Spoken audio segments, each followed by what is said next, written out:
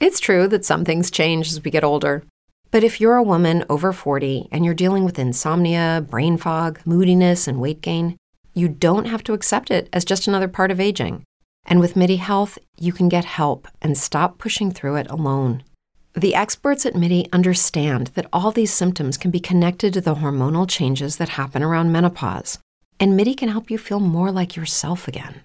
Many healthcare providers aren't trained to treat or even recognize menopause symptoms. MIDI clinicians are menopause experts. They're dedicated to providing safe, effective, FDA-approved solutions for dozens of hormonal symptoms, not just hot flashes. Most importantly, they're covered by insurance. 91% of MIDI patients get relief from symptoms within just 2 months. You deserve to feel great. Book your virtual visit today at joinmidi.com. That's joinmidi.com. Every year, one thing is always predictable. Postage costs go up. Stamps.com gives you crazy discounts for up to 89% off USPS and UPS services, so your business will barely notice the change. Stamps.com has been indispensable for over 1 million businesses just like yours. It's like your own personal post office. No lines, no traffic, no waiting. Sign up with promo code PROGRAM for a 4-week trial, plus free postage and a free digital scale. No long-term commitments or contracts. That's Stamps.com, code PROGRAM.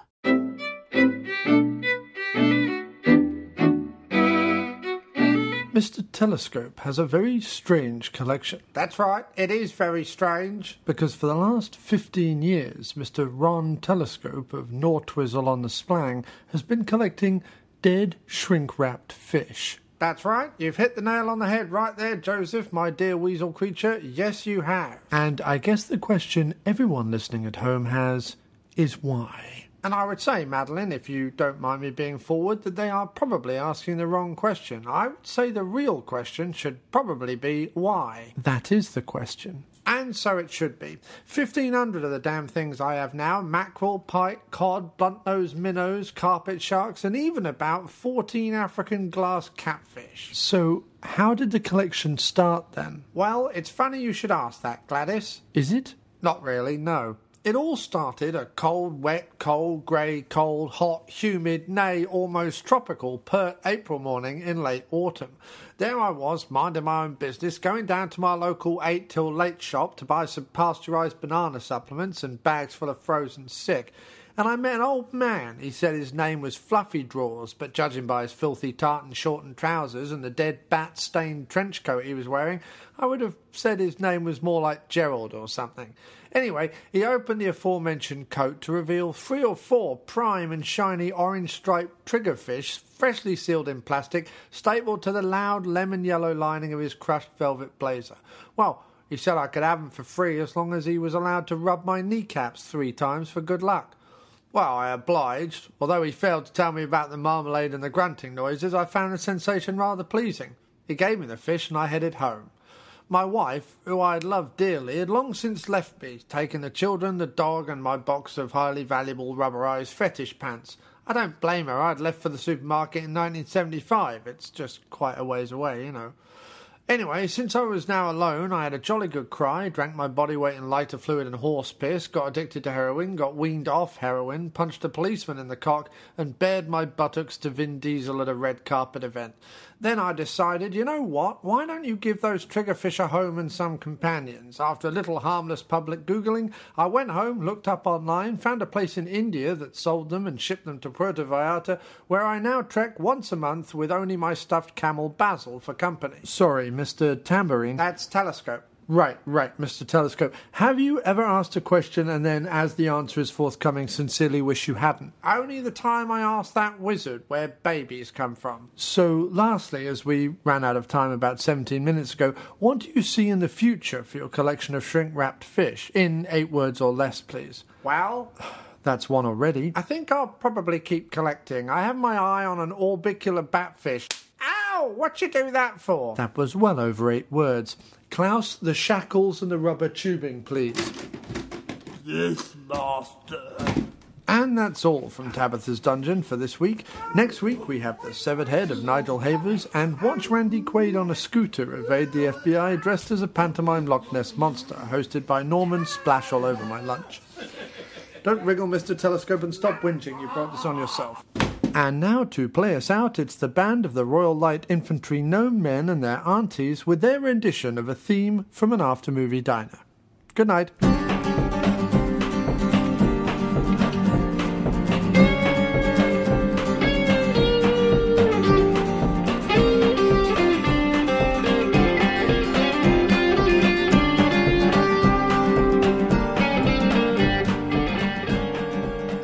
Okay, well, hello everybody and welcome back to The Diner, and it's one of our special comic book episodes this week, and it's fantastic, as always, when we do the comic book movie episodes to reintroduce and welcome back onto the show the wonderful, the splendid, the always thinking, always talking, always intelligent, always enormously haired, the splendid David DeMoss. Go right ahead, sir.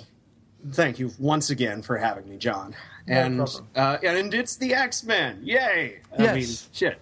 It's the X-Men special to coincide with the release of The Wolverine, currently in theaters, which I saw last night, and I was reading your Twitter feed, and I saw you saw the other day as well. I did, yes. I totally did. I saw it yesterday morning in my usual theater on the vaguely bad side of town, and it was quite nice. Yes, it was nice to see X-Men with an audience again. I missed First Class when it came out, right?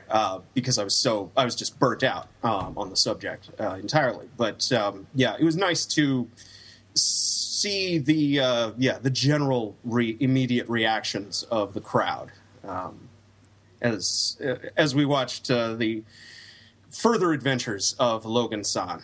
Yeah, it's had a great opening day. The Friday it took 21 million, which is a pretty good opening day, I think, right? Oh, well, yeah, that's okay for this time of year. Yeah. It's was it respectful? The only thing Fox will care about is was it number one? It was number one, yes. Then everybody's jobs are secure. Everyone can relax and open their sphincters. But they're already making the next one as Days of Future Past. Yes, so it's okay. Yeah, so it's really kind of up in the air at this point. Its success or failure will not affect the wider franchise too awful much. Right. It might affect the general turn of Hugh Jackman's acting producing career. But either way, that's neither here nor there. The point is new Wolverine movie. Right? Yes, and we will be talking about it at the end of the episode, so that I was going to ask if you wanted to go chronological with this, or if you wanted to get any immediate things off of your chest. Yeah, we're going to do chronological. Awesome. But before we start on the X-Men, because it has been my season of... It was number one. It was number one yesterday, according to Box Office Mojo. Okay, then. I expected that. Yes. Well, the other ones have all been out a while. The Conjuring has been out a week or 2 weeks, and that made 7. Despicable Me 2 is number 3. Turbo is number 4. Grown Ups is number 5. Red 2 is number 6. Oh dear, Red 2 not making a lot of money at the moment. It's only its second week out. Not surprised. It wasn't bad actually. It was okay. It wasn't too awful. Then you've got. But I'm not surprised because it is not as popular a comic book as it should be. Right, and also the first one was something of a sleeper hit. I have gone back and for the same reason, right? Right. I have subsequently gone back and watched the first one again a couple of times on Blu-ray. The first one gets better and better the more you watch it. The second one was an average sequel. It wasn't like a blow your mind, wow, they've done it again type sequel, but it also didn't fall into the Die Hard 5 Bruce Willis is sleepwalking through this thing. He actually seemed to be there, although if someone shocked him with a cattle prod. Yes, if recent reports from his British press tour have anything to say about it, he is, however, sleeping through the press again, like he did with Die Hard 5, where he was on the one show and seemed to sleep through an interview, and then this time he was on some radio show in England and seemed to be being a mammoth prick with the interviewer there. So that was... Well, that would be the Bruce Willis we know and some of us love, right? The recent Bruce Willis, public persona. He used to be a little bit more cheeky and happy and happy-go-lucky. However, it has been the summer season so far for me of making and having unpopular opinions in terms of big blockbusters and how I felt about them. First up was Man of Steel, which I downright loathed and would put on my top 10 worst films I've ever had to sit through ever. Because you are a wanker. Yes, thank you. And also because I recognize insanely inept direction when I see it. It was certainly... It wasn't necessarily the worst script I've ever seen, and all the actors were absolutely fine, although I would still say that Amy Adams was badly cast. My main problem with it is the direction and the cinematography and the staging and the blocking and all that was downright some of the worst I've seen outside of fucking student movies when I was 16. Oh, please. If it starred Jason Statham, you would masturbate to it nightly, just like I do. Not at all. And honestly, not at all. If it was that badly filmed and the CGI was that questionable, no. It could star anyone and I would have an issue with it, although I agree Statham would have made it slightly better. But of course. That's a joke, dude. You know it. I know. I know. I had a major problem with Man of Steel, and it wasn't, like everyone has also accused me of, a problem before I went in. I know everyone thinks you would have had a problem because it's Zack Snyder and blah, blah, blah, blah, blah. No. But see, I was amazed. He fell out of love with slow motion and in love with shaky cam. Someone shocked him with a cattle prod at some point. But look, man. And it changed some chemical makeup in his brain. I consider this a marked improvement. Really? Good Lord, over 300? Over the, dare I say, Dawn of the Dead? Dude, Jesus Christ. Well, they're all awful films, but I want to see him beaten to death with a tripod, just so he knows what he's missing. But that being said... He is so far down the list of people who need that. Not after Man of Steel. It was so shockingly inept, and it wasn't just the... Well, that's your list. I'm talking about my list. Right. And, I found that to actually speak for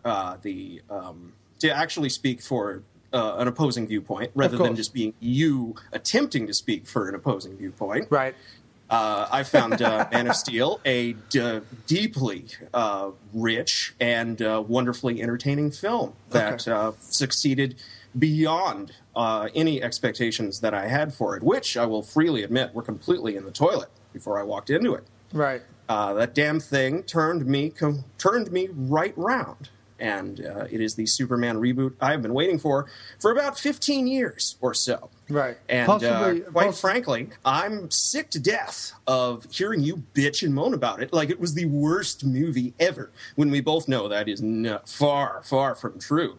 We know what films you've watched, sir. True, Yeah. but I can also tell you that the majority of the films I watch, I can sit through to the end, even the bad ones, I can sit through to the end without a problem.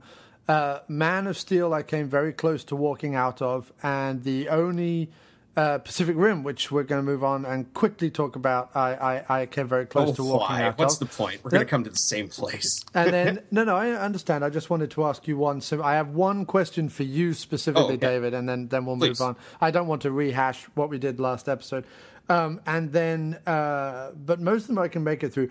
The only other one that I've ever wanted to or the most recent one that I've ever wanted to seriously walk out of, funnily enough, considering it was helmed by someone who I genuinely like and appreciate, and that was Scott Pilgrim.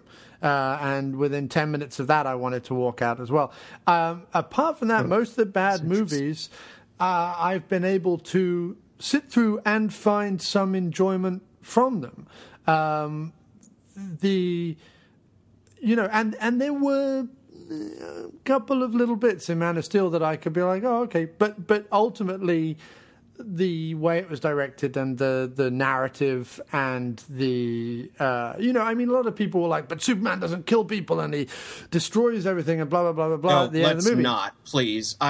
You know what I hate the most about the reaction to Man of Steel is that the debate has been constrained between opposing poles.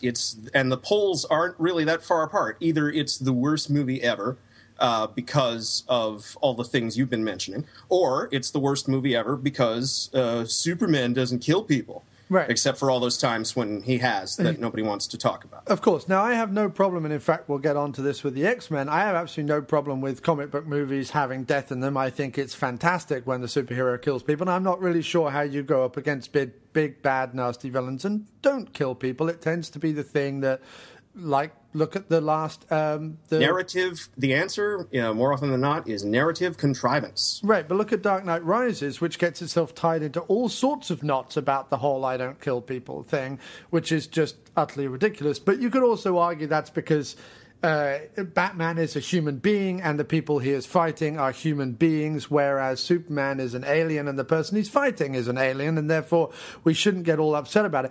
My problem with the big destruction... No, completely missing the point, but okay, keep going. No, I'm talking about people's reaction. I don't care either way. I don't give a fuck about the point. I watch movies where people get killed all the time, and I don't care because it's a movie. But that's another thing. The problem I had with the destruction at the end of Man of Steel had nothing to do with the comic book, had nothing to do with it being Superman. Couldn't care less about that. The destruction I had, the problem I had with the end of Man of Steel is that it went on way too long, and we'll agree with. Right. It was way too destructive porn. I mean, Hack Snyder was literally behind the camera, probably masturbating into a cup, screaming, yes, let's destroy more build, or rather bending over the shoulder of some poor CGI guy at a computer drawing all this stuff, going, yes, blow up more buildings, yes, make them fall down, yes. I think that was probably going on, and that I have an issue with. And then to add to that the fact that once all those buildings came crashing down and blah, blah, blah, blah, blah, Zod then shows up and they smash even more buildings and crash through things and destroy window and whatever. It was pointless. It was ludicrous. It was overblown. It was redundant. It was stupid. And then the death at the end seemed more like a joke. It was like, well, if he could have done that all along, that's the problem with it in terms of narrative, and that's where it falls down. And the whole idea that he's saving one family when they've destroyed the whole city, it's not to do with the fact that he's Superman. It would be the same as if it was John McClane. It doesn't really matter. It's just narratively it's stupid and it didn't work. Anyway. You sound like me describing a Jason Statham film. Right, except that a Jason Statham film is what a Jason Statham film is. It does what it does on the tin. It's not trying to pretend to be anything else. No, I know, but it does what it... The question I had for you, in all seriousness, about my reaction to Pacific Rim. The question I have for you, sir, and I think it's a valid one because we've had serious discussions, you and me, about this in the past. Certainly in our comic book episodes, where I know you take narrative, character, the use of the English language, etc., very seriously.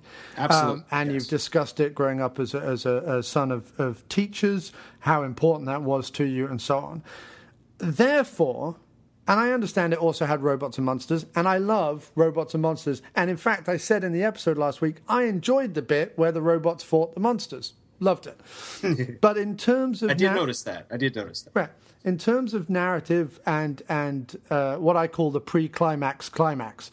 But that scene was great. But in terms of narrative, performance, use of the English language, character, structure, and everything else, I thought that the film failed on almost every level, and I was interested, therefore, as someone like yourself who finds that very important, even in something that I would dismiss like just a silly comic book movie. I was interested that you liked Pacific Rim as much as you did, because I feel like that was its major flaw, was the characters and the script and all that stuff. In your episode, you expressed concern that people might criticize you for over-intellectualizing right. What And when I heard that, I shouted at the screen, "No, indeed, I would say you're under-intellectualizing the whole exercise." And really, look, I've seen far too many people compare the film to Independence Day, or say that it, including your own co-host, Mr. Wallace, because of the vast similarities. But yes, because of the vast similarities in pretty much every aspect of the storytelling, right down to little things. Except the pacing and the structure. The pacing and the structure is much better in Independence Day than it was in Pacific Rim. But see, I'm like, who still watches Independence Day? I haven't seen that. I haven't sat through that movie in years. Okay. I fell out of love with that jingoistic piece of shit round about 2001. And so, apart from like a couple scenes, including, yes, the scene where a quirky scientist mind melds with the alien to find out their plans. An annoying fucking drownable scientist. Quirky is too nice to describe fucking Charlie Day. Are you that's the other thing. The problem with Pacific Rim was they cast people from television shows because they were in television, not because they're good actors. With the exception, of course, of my hero, Idris Elba. Who was terrible in this movie. You say so. Great in other stuff. We're going to have to agree to disagree on that. That's fair enough. That's no. My original we are question on Man was of Steel. right. My original question was based on the fact that a lot of the time we're getting into discussions about comic book movies, and when I go into a comic book movie, not to downplay comics themselves, because I understand all the talent. Oh, go ahead. It's okay. Everybody does. I don't. No. I've always said in these episodes, I don't read them, so I can't comment on them, and I'm not intending to comment on them. I know that a lot of people find them incredibly important, and there's some great writing that's come out of them, and they are the American fairy tales and blah blah blah blah blah. There's a lot of literature and importance to them, and I'm not taking that away. But when I go into a movie that's about superheroes hitting each other, which 9 times out of 10 that's what it is, although I wouldn't say that about the X-Men shows, when we've discussed them, I often take the part of the person who's like, yeah, but that little bit of filmic nonsense didn't bother me because it's just a comic book movie. And you're the guy who's like, yeah, but it's really important because it needs to have this narrative and it needs to have this character and it needs to have blah, blah, blah, blah, blah. Whereas Pacific Rim, all that stuff that you apparently hold dear wasn't in the movie. I don't even know how people can pretend it was in the movie. Even its attempt to ape previous films of the genre, be them disaster movies and or monster movies, it did woefully, and it missed the point of why you have a damaged leading man, or why you have the flashback with the revenge and all that. It missed all those points. So therefore, that damaged? Though, no, I'm just using that as an example. What I'm saying is the Maverick is what you mean. The Maverick or whatever. But the other guy was Idris Elba's character was like should have been the damaged, gruff, older general who's seen it all and whatever. All I'm saying is that it didn't even understand the cliches it was apparently ripping off, even at its bare bones. And therefore, I find it very odd, other than robots hitting monsters, which is great, that you enjoyed it as much as you did. But see, I'm not sure how much you think I enjoyed it. I gave it a 3 out of 5, barely above average. That's barely above average. And it's the same rating I would give, say, we'll get there, but X2. Because, and for pretty much the same reasons. Are the characters weak, flat archetypes that pretty much drift their way through a preset narrative? Yes. But believe me, I've seen this narrative done much, much, much worse. And in this case, I think it's a question of our different reference base. You're thinking of the Ray Harryhausen movies, to which Pacific Rim is partially dedicated. Am I right? Yeah, I've not. To be fair, Okay. and a lot of people said this. I've not seen a ton of Japanese monster. I've seen the Godzillas, like a handful of the Godzilla movies, but no, I don't have like some huge, long-reaching, encyclopedic knowledge of whatever kaiju movies are out there. Okay, and not to be an arrogant prick about it or anything, but I do. Right. It So, doesn't excuse and- the acting or the narrative structure of the script, but okay, fine, go ahead. Except, and there's an and here, and I've watched more cartoons than you have. Oh, definitely, yeah. I don't tend to watch animation. Giant fighting. Okay, this is. I think people are making a diagnostic error in the case of Pacific Rim, because it is not a proper kaiju film. It is it is what, if it were an anime, would be classified as giant fighting mech, and Right. yes, that is its own genre. Okay. With But its I don't own. think you should need to know that to go see a movie in which big monsters come out of the sea and get hit by humans and robots. You do if that movie is dedicated to Ray Harryhausen and Ishiro Honda. But I mean, okay, I understand that that's where they took their artistic inspiration from, apparently, that and the script of Independence Day. But I still I don't understand why that then makes my analysis of the film null and void.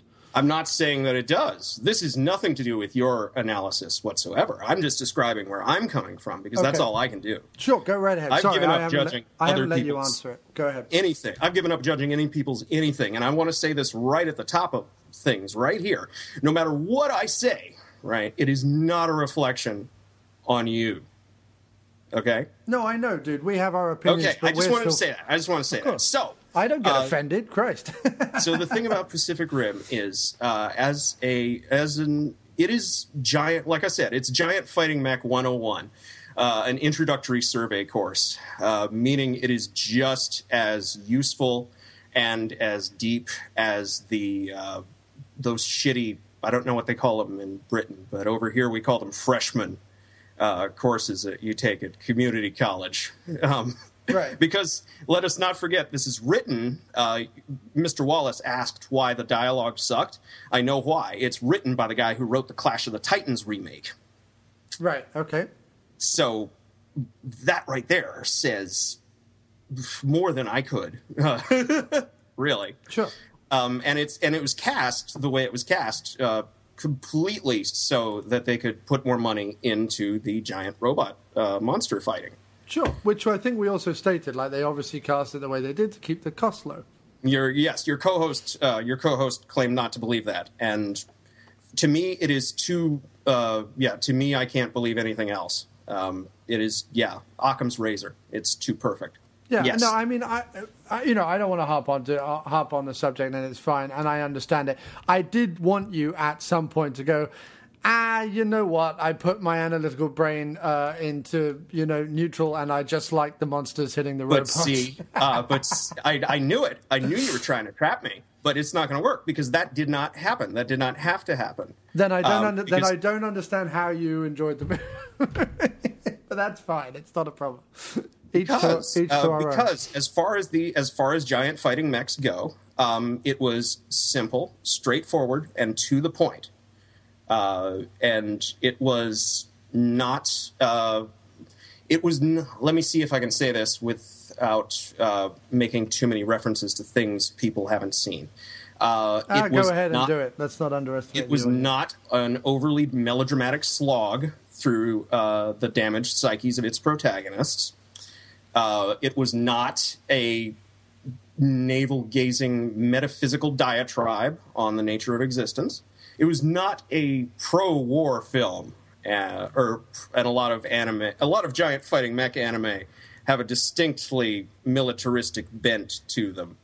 But this did not. It was a ragtag bunch of assholes comes together to save the world. That just happened to employ giant robots to do it.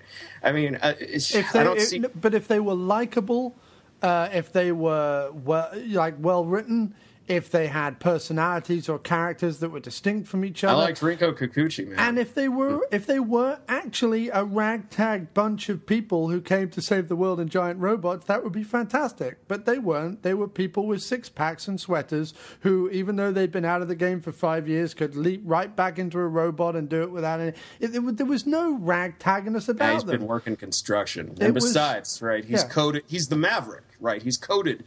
he's supposed to be a natural... at this, right? If he were anything else, right? Who can't even talk his lady down from her, important flashback scene, which I'm glad they put in there because it was the only scene that was shot nicely and in daylight. But anyway, I'm not going to repeat myself. I'm glad you enjoyed it, dude, for what you enjoyed it, and I'm glad I got some answer, some closure on where you were coming from. Too late. Yes, absolutely. Yes. Yeah. So I'll leave it at that. Okay, I mean, if you had another point, dude, we got 2 more minutes. Watch my review again, because you heard but did not listen, obviously. Right, like Sherlock Holmes. What is it? You see, but you do not observe. Exactly. Right. Exactly. Okay, I mean... That's why I like you, John. We share a reference base. Indeed. I will stick with my opinion, but I will watch your video again to kind of get it. I did kind of think... There was a little bit of a motive of me going, okay, I'm going to catch David out here with the whole thing, because you're always on me about... But the characters need to be better, and the script needs to be better. And that is absolutely true. Right. In Pacific Rim's case, yes, absolutely. But I think that it's a nice segue to say that going into the X-Men franchise, all my previous statements about comic book movies, in terms of the last act is always CGI things hitting each other, and the plots tend to be fairly generic stuff that kind of repeat throughout characters. Certainly the movie plots do. I'm just going by what the movies are. And things like that. And of course, looking at the original trilogy, starting with X-Men 1 from 2000, which we will, Bryan Singer's film, I have to say, just as a blanket statement beforehand, what I like most about these films, and I watched them all last weekend in a series, all 5, back-to-back on Saturday, and then I watched the Wolverine last night. Marathon, yes. Yeah. So did the marathon. Good man. In my head. I have to say, the original trilogy, the 3 films, and I'm including Ratner's last part, which I know a lot of people don't, but I'm including it. I think...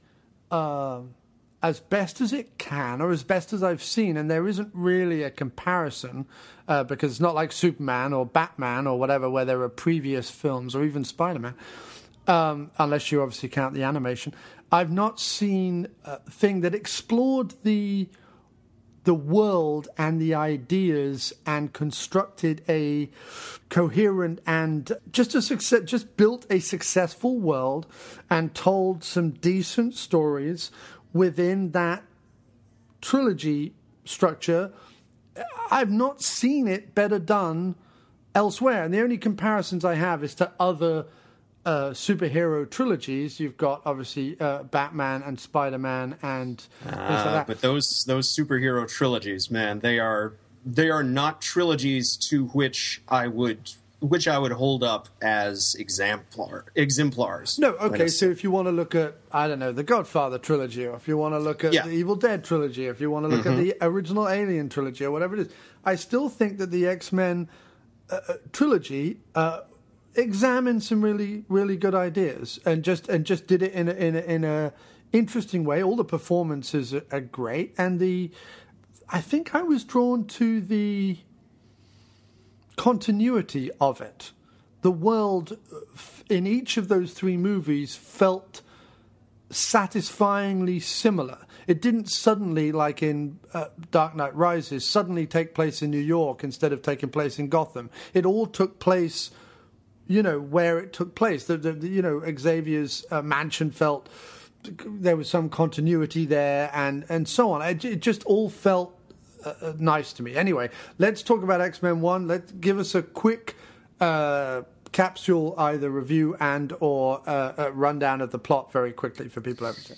X-Men 1 is the story of at least 7 main characters coming together in a more or less complete clusterfuck that is saved, by the filmmaking talents of its director, Bryan Singer, and B, by the presence of a certain Australian musical theater actor as its main character / audience surrogate, its point of view, if you will. Right.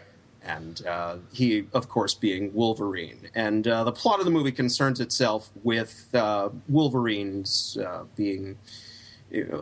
seemingly becoming a human MacGuffin in a power struggle between 2 groups of mutants. Yeah, but there's kind of 2 things going on. You've got Rogue and Wolverine. Wolverine represents I've been a mutant forever, and I've got all these troubles and things connected to it. And then you've got Rogue is just coming into all of this. Right. We see one of the first things we see, in fact, is her. We meet her first, so she starts out as point of view character. And as she knocks her boyfriend into a coma, right. and she meets up with Wolvie in Canada, a scene transition later, because one in the many coincidences that this movie employs to get all its characters because this together. movie is on fast forward. Let me tell you, this whole thing. This was one of those movies that was going to be made forever. It was in production hell for about 10 years. Because can I back up a second? Sure.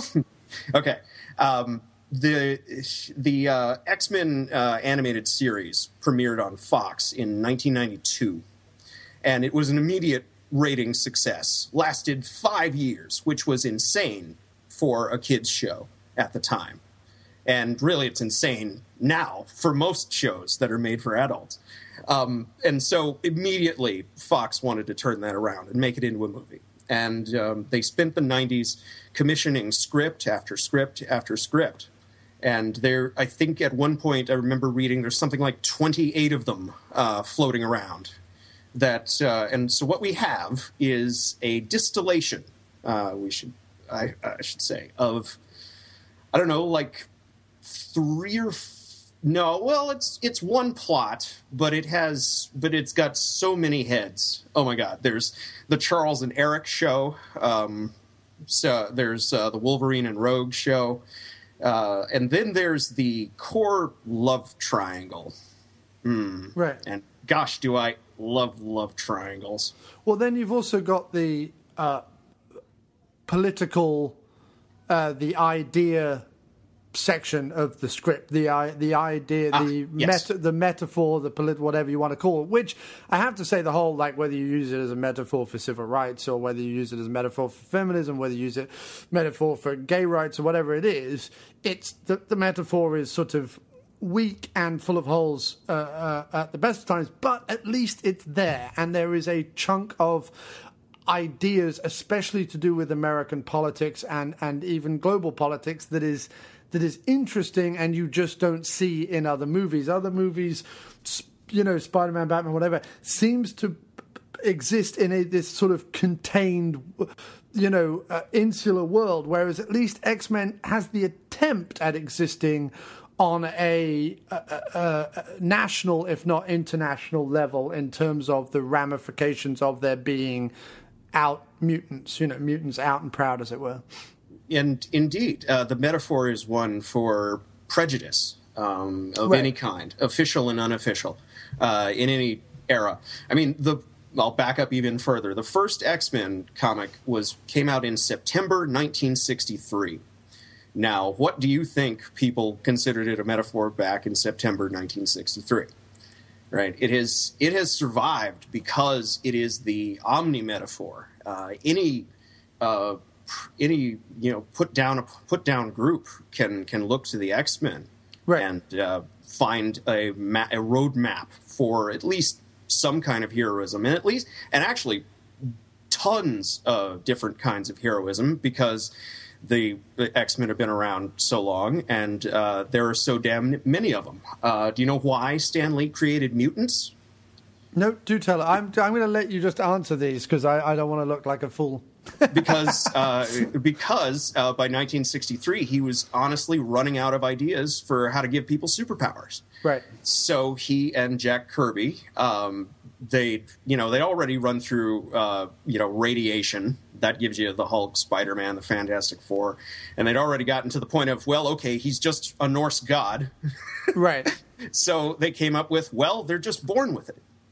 And that allows for endless permutations. Right. It's also a nice examination. This was another thing that I enjoyed from it. And like I say, I come to it as a newbie. I don't read the comic books and so on. So, as you should. This movie's not designed for me. That's for damn sure. Especially not the first one. It's all about you guys. Right. But it's not an origin story in its standard definition.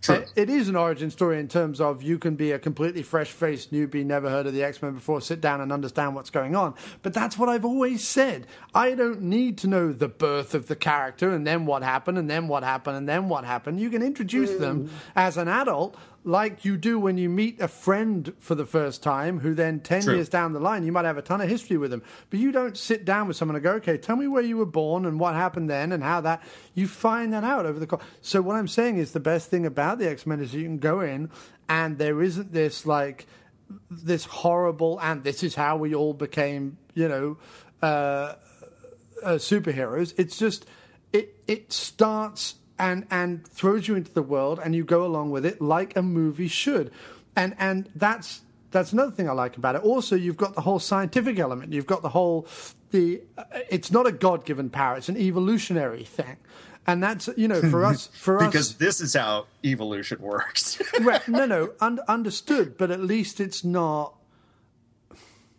At least it has a tiny, tiny little bit in the core of its makeup that is, and also an examination of, that understanding of human and or scientific-based evolution.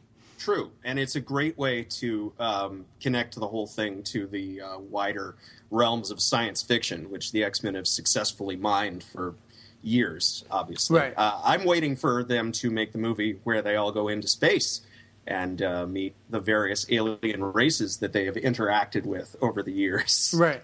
Because that's going to blow everybody's mind. Everybody's going to hate that, except me. It'll be great.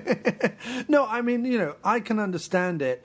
And I will tell you now that it wasn't till watching The Wolverine, the latest movie, that I completely understood why the fans are so crazy about that character. Because obviously it is the character that kind of, even before the movie, even when I had friends at university who were big comic book readers, and obviously it's referenced in things like Mallrats and stuff like that, even there he is the character that kind of most fanboys are mad about, you know what I mean? I do. Oh yes, I so. do. I remember the 90s, and over here basically Wolverine is the reason why in the 90s, if you were a comic book fan and you weren't reading X-Men, you might as well have been wearing a dress. Right, exactly, yes. He has, and you say most fanboys. I would say a specific demographic of I'm just going by the people I know. They all like him. Exactly. And I bet they all really like Clint Eastwood as well. Yeah, they do like Clint Eastwood. Well, who doesn't early Clint Eastwood, I should say. Who doesn't like Clint Eastwood? Before he became a director. Yeah. Okay, that's one example. Logan, his trajectory is one of the weirdest ones in comics. It's kind of like, these days I would call it the Jack Sparrow trajectory, career. He was created, first of all, just to give someone for the Hulk to punch. He was just like the one-off secret agent in a one Hulk issue. Right. And he migrated over to the X-Men and became like the team heel, the team smartass. Right. And like most smartasses, caught on. And so his position in the stories gradually grew and expanded and just to his current status, where he's basically, protagonist, certainly of these movies. And I was going to say, if these movies lack anything in the script, and I know you're going to tell me they probably lack a whole ton of stuff as far as you're concerned, but like if they lack anything for me personally as an action adventure movie fan, they lack, and right up until the Wolverine, they lack those quips, those, Spider-Man does as well. Spider-Man's going to be a cheeky guy. They only ever write one or two for him. Yeah, they really. They need the guy. What they need is Ivan Raimi, who clearly is, or Scott Spiegel, who is clearly the guy who filled Ash's mouth with the one-liners and the ready quips, and they have not filled. Look, the scripts are great for a lot of the things they're concerned with, but the reason why I didn't fully get Wolverine for the longest time is that he is played more as the kind of wounded, conflicted traveler with a dark past than he is played as the brash, swaggering, don't worry, I've got this guy. Now, there are glimmers of it. There's glimmers of it in, like, X3, and there's glimmers of it in the Wolverine, there's glimmers of it throughout the series. Everywhere, I think. But none of them are written particularly well. I mean, there was one line in particular, which I'll bring up later on, in the Wolverine, where I was like, oh, you know what? If you just tweaked it just a little bit, it could have been a proper send-off one-liner, which I feel Jackman is constantly chomping at the bit for one of those lines. Like he plays it with the sort of the gusto and the gruffness of someone demanding better written quips, and it's the one thing that just never comes. It's kind of hampered by these writers who can't write a, you ain't leading but two things right now, Jack and shit and Jack left hand. Someone, they can't write those little bon mots, and they need someone to come in and like polish up the script or something, just for those jokey liners, I think. I would say every character in these films lacks memorable dialogue, with the possible exception of a couple of come on, Magneto gets I was about to say Magneto's Magneto gets some great speeches. Yeah, Ian McKellen gets to wander around and be like, I'm basically playing a Shakespearean villain, right? Because he is. Yeah, right, exactly. Take your pick. I always thought he was kind of Richard III myself. Which is funny because, of course, McKellen stars in and directed and produced what I like to look at as the quintessential filmed version of Richard III, which is his film that takes place in the 30s, which is just incredible. Nazi Richard III. I love that one. I love that one too. And really, for me, everybody goes on about let others sing Wolverine's praises. I have a very ambivalent relationship with Logan. I like him in small doses, and like you said, with better writers than what he has here. And I have a great deal of experience with him having much better writers. Yeah, Chris Claremont and Joss Whedon spring immediately to mind. Oh, and yeah, there are of others course. that I'm forgetting. But yeah, those two right off the bat. But true, the same is true for everyone. Except Magneto. Professor X, his voiceovers that open each of the films, they're okay. The funny thing is because he played Picard, and obviously Star Trek is full of opening monologues to explain the mission statement, as it were. Just the first two series, but yeah, it's the same one over and over and over again. Yeah. Right. Well, I mean, they reprise them in some of the movies and things like that as well. But I'm just saying it's interesting he obviously comes from that legacy of we have to have a very serious voiceover at the beginning, and the first couple of X-Men have that. So. Just the first two. It departed with Bryan Singer, which was interesting. A lot of things. Oh, no, it's Famke Janssen does it at the end of the second one, right? To explain the whole, I'm going to be Phoenix next time, by the way, yeah? No. We'll get there. Well, anyway, I mean... We'll get there. But first of all, in the first movie, Professor X is relegated to the role of exposition delivery system. Yeah.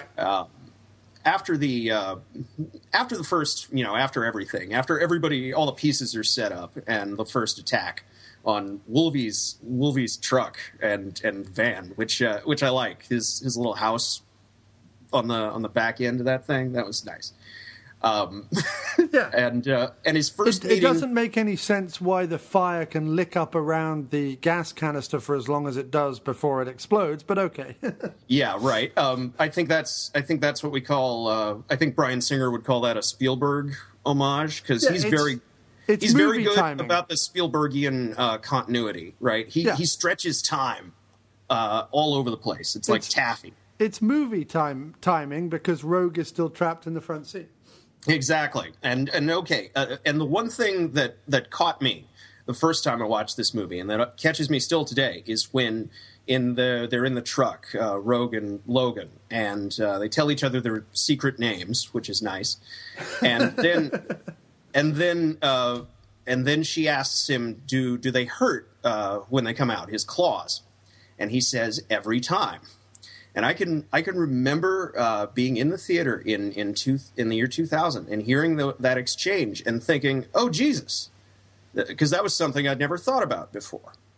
But the people, I don't know who came up with that little exchange. I don't know which screenplay draft it was in, but whoever did that, my hat is off to them, because they were taking this as seriously as it needs to be taken. And I have to say that the continuity throughout all 6 movies now, that Hugh Jackman plays a character that, although obviously he can heal, when he is hurt, it fucking hurts.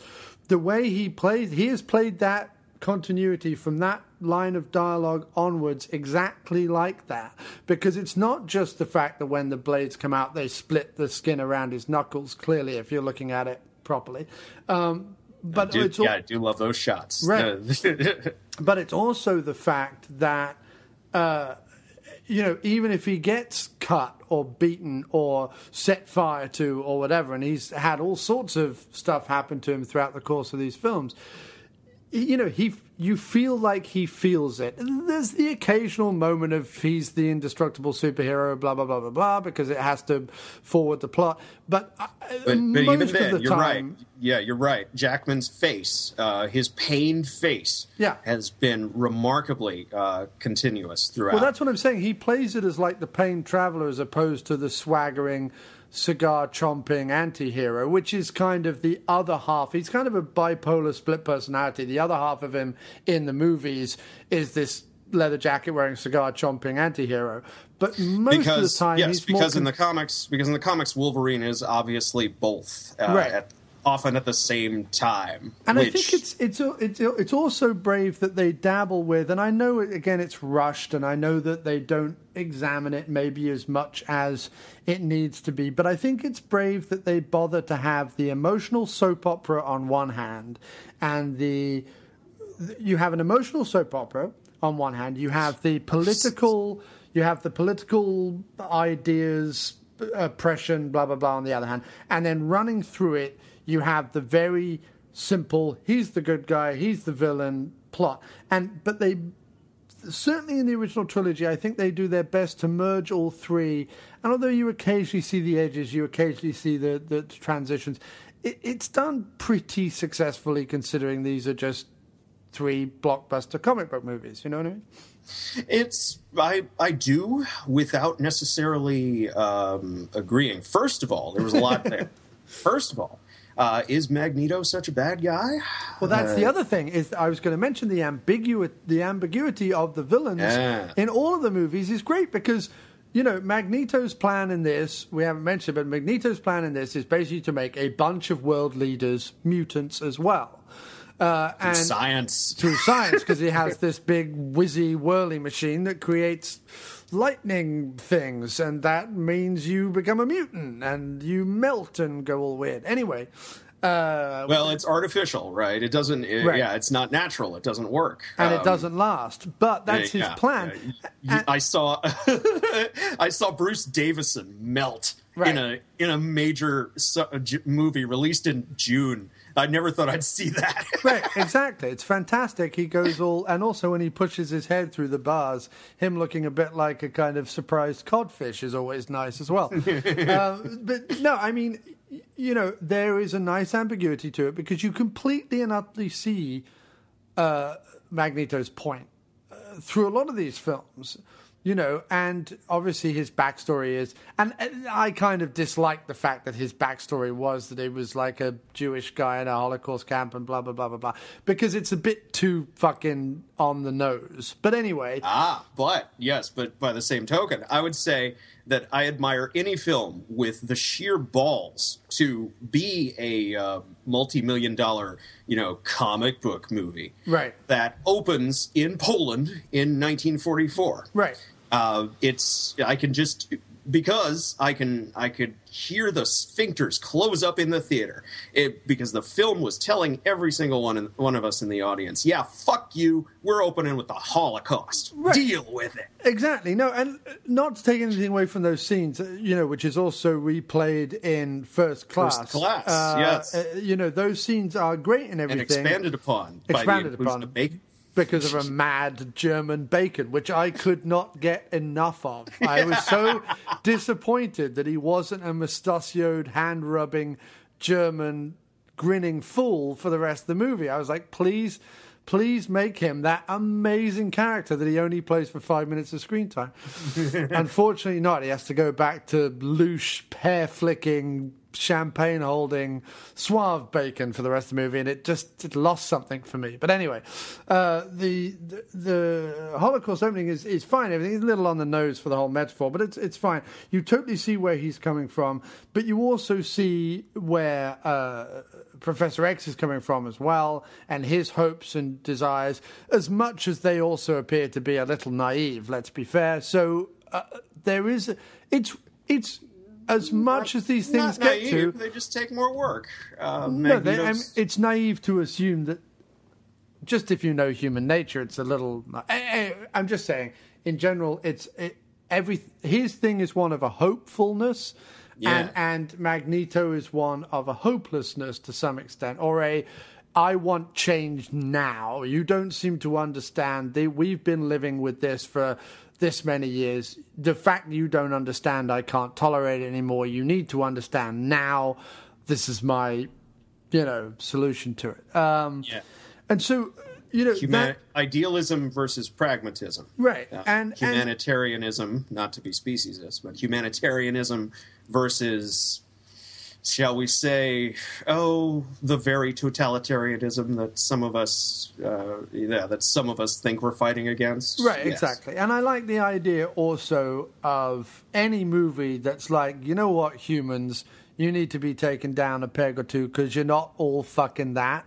That makes me happy too, because human beings really need to understand that we're just another one of the things occupying this planet. We're not the fucking be-all and end-all, and not everything we do is perfectly right and wonderful and deserves a big clap or a back slap. But anyway. So Halle Berry, because I'd agree with all of that. So, Halle Berry. Yes, what about her? Yeah, well, no. She's abysmal in everything, I know, but yes. Thank you. That's all I wanted. Okay, so she's a terrible actress. How she has an Oscar is beyond me. I can only assume that they were too blindsided by the sight of a black woman's breasts and therefore gave her an Oscar. I have no idea what the other explanation is. As good an explanation as any. Clearly they weren't Pam Grier fans back in the 70s then, because you could have seen a whole ton of them back then. Sorry. Yeah, I can't remember a thing about Monsters. I couldn't remember a thing about Monsters Ball. I mean, we live in a world where Halle Berry has an Oscar and Pam Grier doesn't, which to me it says that the Oscars are a big pile of shit from start to finish. That's just my personal... And that there is no God. Right. Of course, okay, we know there's no God. I just put up a poster recently online where I said, the Wolverine versus ninjas, because although there isn't a God, someone somewhere loves me. Indeed. His name is Frank Miller. No. Yes, indeed. Sorry, carry on. Anyway, yes. Okay, so... we need to also at some point blur into the second one, because we're kind of talking generally around the trilogy, and if we talk generally around the trilogy, then we've got another 20 minutes. If we're just talking about the first one, we probably should have leapt on. Yeah, good point. Well, then we might as well, because the first one is pretty much entirely a setup movie. Yeah, but not a bad one. Not one where you're like, oh, I'm being told someone's life story from beginning to end. Just a nice kind of, here are the characters and here are what are they There's doing. too many people, in fact, to tell anyone's life story at all, or to even really hint at anyone except in like the broadest possible strokes. This is X-Men 101. Actually, no, this is a creative writing assignment by someone who had just completed X-Men 101. Because, yeah, Bryan Singer was not going to do this initially. He had to be sat down and strapped into one of those chairs from Clockwork Orange by executive producer Avi Arad, and forced to watch the X-Men cartoon show.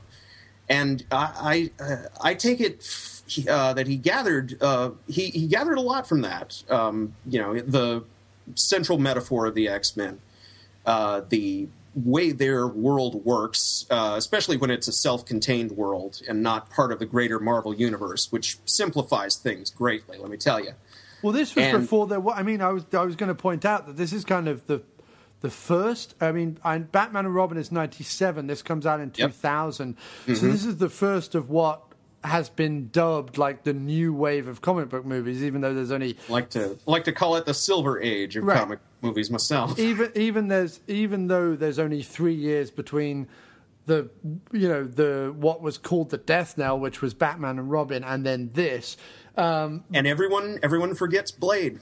And well, yes, I mean you've got the darker subsidiary titles, yes, of course. But in terms of the big tentpole summer movies that are family friendly, this was kind of at this point we had 4 Superman, 4 Batman movies, and that was 3 Darkman movies, but who watched those, right? I did, but yes, apart from you and me. Right. And a bunch of made-for-TV stuff that most people wouldn't even dare look at. Of course, you've got Roger Corman's Fantastic Four, but which was never officially released, unfortunately. Right. No. So unless you live near a convention, you were fucked. Yes. As with most of these things, because there was no DVD yet, so nobody's putting them out. I have to say, dude, considering like some of the steps that have been put wrong in terms of comic book movies since X-Men, considering this is the first, let's call it the first one, I know there are others, but let's call it the first one for sake of argument, certainly of the Marvel verse, that is on the big screen, big tentpole, all the rest of it. It does pretty bloody well, considering that's what it is. Considering this is the movie they're starting, something that is now going on 13 years old and will continue far into the next, 4 or 5 years in terms of movie franchises and in terms of just the public getting to grips with comic books. It's a pretty good place to start. I know there are faults with it and problems with it and the characters and blah, blah, blah, blah, blah, but ultimately it's a pretty good place to start, I think. It's from all the difficulties that were involved with it, and from the sheer logistics of it. Yes, it is incredible that it turned out as well as it did. It is an ambitious film. It is frankly, it is filled to bursting with world building, and yes, and it is. Well, okay, yeah, I guess I'll agree with that. It is probably as good, I would have said at the time that it is as good as we can get. And in fact, that's what I did say at the time. Yeah, I mean, I watch it and I don't fully embrace any of the characters necessarily beyond the performers playing them, because I do like because that's all they are. Right. But I do embrace everything else. Like you say, the establishing of the love triangle is quick. Wolverine seems to fall in love with Jean Grey immediately and immediately becomes a rival to Cyclops. I agree that is, ham-fisted at best. But then once you go, okay, fine. It's a movie, it's an action movie, it's a summer movie, and we have a billion things to do here, people. The fact that the love triangle forms quicker than a skin on the top of some bad soup is neither here nor there, really, because from that all it's for there to, for me, of course, because I understand that in a movie, and you understand it too, but I mean, I know you're looking for more. You're always looking for more, and I get why, and I understand why. Understanding does not mean acceptance. But no, yes, I you need to paint with a wide brush, and you need to do it as fast as possible. But I watch a lot of action movies, so accepting things, I've watched the whole Bond franchise more than once. You have to accept certain narrative jumps. That's all I'm saying. Well, you don't have to. You can if you want. Okay, but okay. No, we can agree to disagree on that. And the love triangle is actually a perfect place to get to transition. Right, but my argument would be very quickly to your thing is if there was as many movies out there that showed everything you're talking about, the thing that a book can do that a movie can't do, the idea of, proper, strong establishing of rich, deep, interesting characters that have interactions that are, A book. Hell, this is trying to squeeze 40 years worth? No, but books? I'm not just talking about the X-Men, I'm talking about all movies. I'm saying if there was a big example where characters were rich and deep and interesting and established and blah, blah, blah, blah, blah, throughout movies in general, I would say you have a point. But throughout movies in general, it was for the longest time about the 90-minute narrative structure. And at a certain point, the character has just got to go from A to B. We've got to get him to B, because if we don't get him to B, then C doesn't work and blah, blah, blah, blah, blah. So if there was an example where in a ton of movies characters are richly drawn, I could accept more, I guess, your opinion on it. As far as I'm concerned, all the movies I watch make these narrative character jumps. If you've got 90 minutes, of course someone's got to fall in love with someone quicker than maybe they would in real life. And the movies that show deeper, richer, better characters are normally movies where that's the whole purpose of the movie, is to examine the character. So the full 90 minutes or 2 hours is taken up purely with the character study of those people. Very rare do you get a big protagonist-antagonist plot interwoven with incredibly deep, character motivations and all the rest of it. Because one has to give way to the other in order to fit neatly into the structure that films have in general. And we got to get Ray Park on screen, right? Right. Well, of course, our Brit boy Ray Park, who I had the honor of seeing at the recent Philly Comic-Con. Decent guy. So I've heard. And yeah. Much better Toad than the one that appears in the comics. Right. Not necessarily interesting or, good. No, I mean, I would like to be at the meeting. I will give them that. I will give this movie that. Yeah, I would have liked to have been at the meeting where they were like, okay, well, we have to put these certain characters in, because it seems throughout the movie, the biggest glaring error in all 6 movies is the random introduction of Nightcrawler in the second one, only to appear and then disappear in the franchise completely.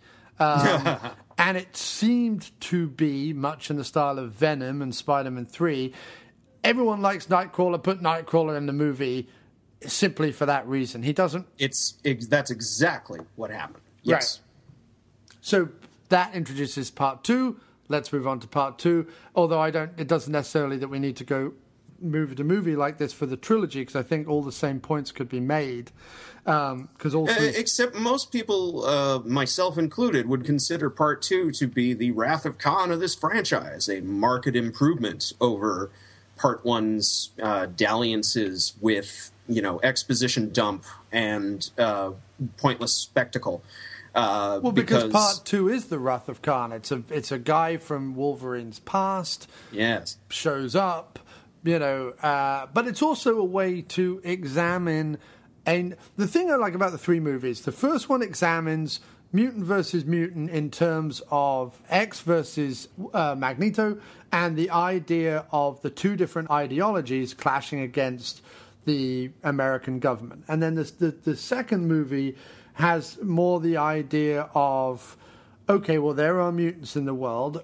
Surely someone somewhere will have tried to make a weapon out of them and use them for militaristic reasons, and therefore you've then got the X-Men and the mutants banding together against a common enemy to some extent. I mean, it's loosely done, but to some extent.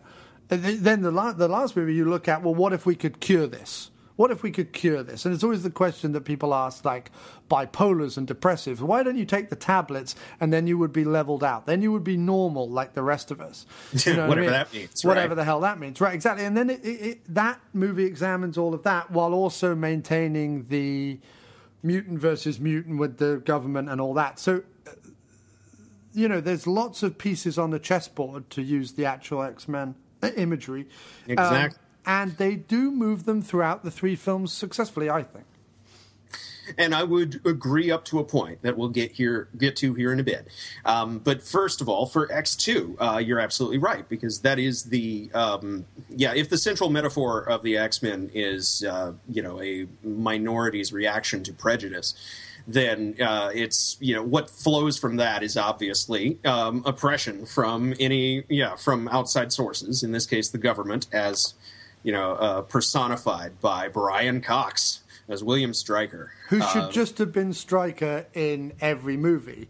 Why they change him, I have no idea. Why did they fucking... Same with Hannibal Lecter. Because everyone bitched and moaned about the de-aging process that they used in X3. They were going to use the same thing on him. Right. But it was too expensive, and nobody on the internet seemed to like it very much. Do you know what's intriguing about that? Is obviously Brian Cox was passed over for Anthony Hopkins in the role of Lecter, because obviously he was Lecter in Manhunter, and then they went on and made the three Silence of the Lambs movies with Anthony Hopkins.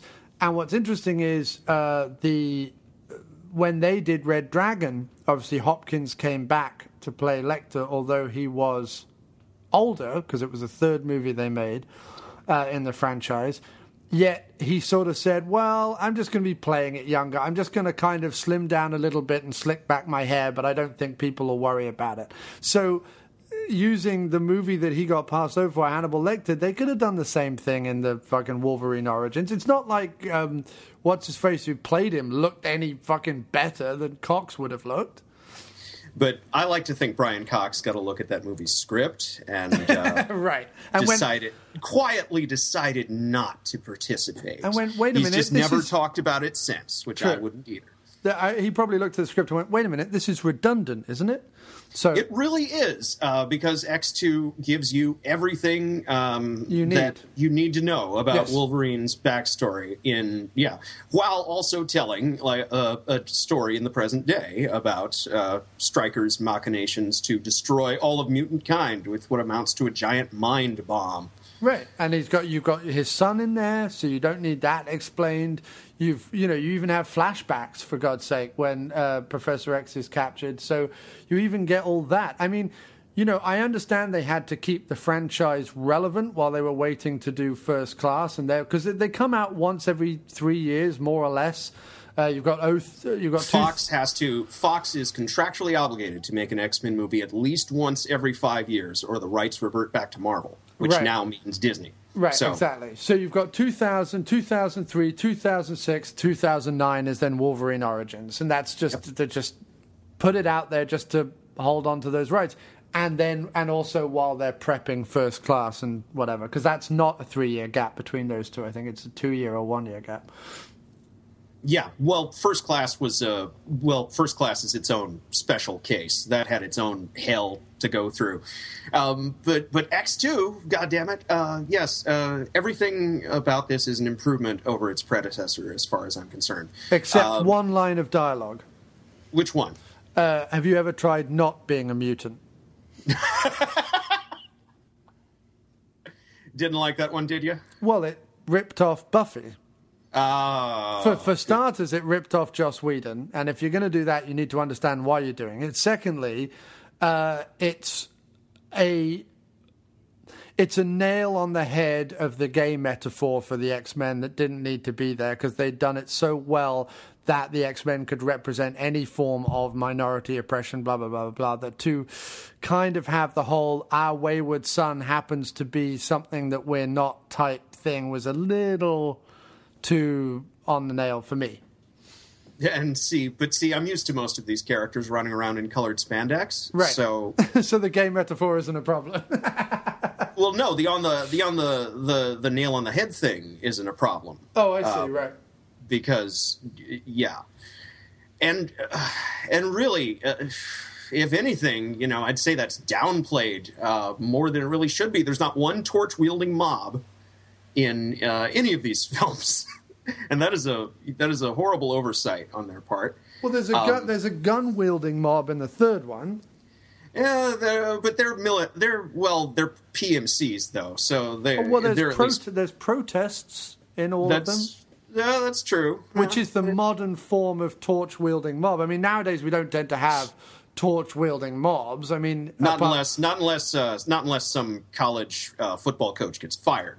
Right, or not unless there's looting and pillaging and someone needs a flat-screen TV, like in North London. Yes. Yeah. Well, but with X2, we at least touch upon the escalation of that would naturally arise from the government becoming aware of mutants, and we see the attack on the school. Which it's always fun when the X Mansion is invaded by any kind of force whatsoever, and here we just get it's a fan service parade. You talk about Nightcrawler, but I know plenty of people who are overjoyed to see someone at least playing Kitty Pryde or Bobby Drake or Colossus, right, or a bunch of other people who really had nothing to do with anything except for Iceman. Right. And because, again, we have, once again, too many characters and not enough damn time, really, to develop any of them beyond the broadest, flattest strokes possible. So, but, do you not think that? I mean, wait. So again, we have the Rogue and Wolverine show, right? And now we've given Rogue a boyfriend because we don't want to do Gambit. We got to do Iceman for some reason because he's played by Sean Ashmore. And let's see, and then the Eric and Charles show is not really doesn't matter, though it just becomes the Eric show because Charles gets kidnapped, as does Cyclops. Right. So the love triangle is kind of, sort of, well, no, it's not resolved. It's not even discussed. Well, you're able to give Wolverine and Jean Grey a chance to kind of dance around possible chemistry and all that. Like the giant, passive-aggressive children that they are. Jesus Christ. What the hell do these two see in each other? I'd really like to know, because I have no idea. No. I mean, who the hell are they? He's a brick in a leather jacket with a cigar in his mouth. And she is meh. Well, she's Famke Jensen. Right. And she's wandering around like she's the only one who didn't get any direction, because she didn't. But that's not just a problem with they have similar height. Yes. She's too tall for any other guy. I mean, that's what's so funny about fucking pairing her with Marsden. He doesn't stand a chance. He's like 4'2" and she's like 6'5" or whatever. And he's playing a complete nothing. I mean, well, he's playing an asshole. He's just playing a stroppy 4-year-old asshole. There you go. Right. And yes, there you go. And so this is right off the bat, the least interesting, love triangle I've seen outside of the TV show Smallville. Right, but it's while my husband is away on business, I'm going to maybe have a slight flirtation with the pool man. That's what it is, or the plumber. So it's like the edited for TV version of Ditches, Madison County. Right. At least in the Mark II version of this, which was called Superman Returns, the third wheel, rather, the other guy, was at least made into a nice guy. Right. too nice, some would say, but at least they tried. Scott Summers Cyclops just gets shafted in all of these movies, and that kind of pisses me off, honestly. Actually, all of the character shafting in all of these movies pisses me off, but that most especially. Because... But I have to say, you have to pick what is it that is important. Because the other thing I would have to say about these films, and the thing that is blissful, and the reason why you can do a marathon as I did, is not one of them is over 2 hours, let alone being over an hour and 45 minutes. They all nicely get what they need to be done. And I know, like, I'm sure comic book fans, I'm sure yourself or whatever, would like... the only way to explore a lot of these characters, because they come from the pages of a comic book, would be to do them as a TV series. But it would be too expensive to do them as a TV series to some extent. You have to throw all your money at a big movie and whatever. But at least they get in, get out. They have the ideas they want to talk about, and they have the plot for each one, and they do it within 90 minutes. If you look at what superhero movies have become, and they're now pushing 2 hours, 35 minutes, you're like, Jesus Christ, they could learn a lot from this original trilogy.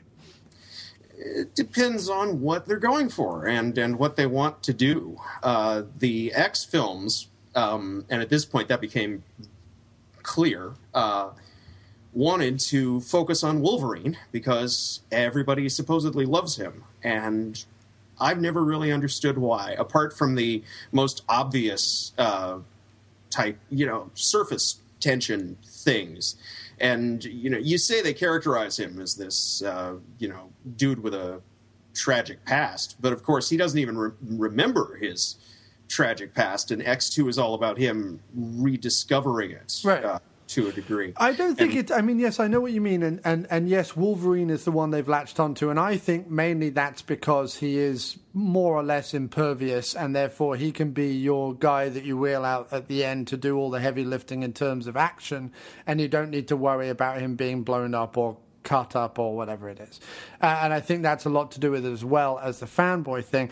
But I think that a movie has to pick what it is it's going to focus on, and I think that the rest is always going to be window dressing, and the choice comes down to, is it good window dressing or is it pointless, superfluous, what the fuck is that doing there, window dressing?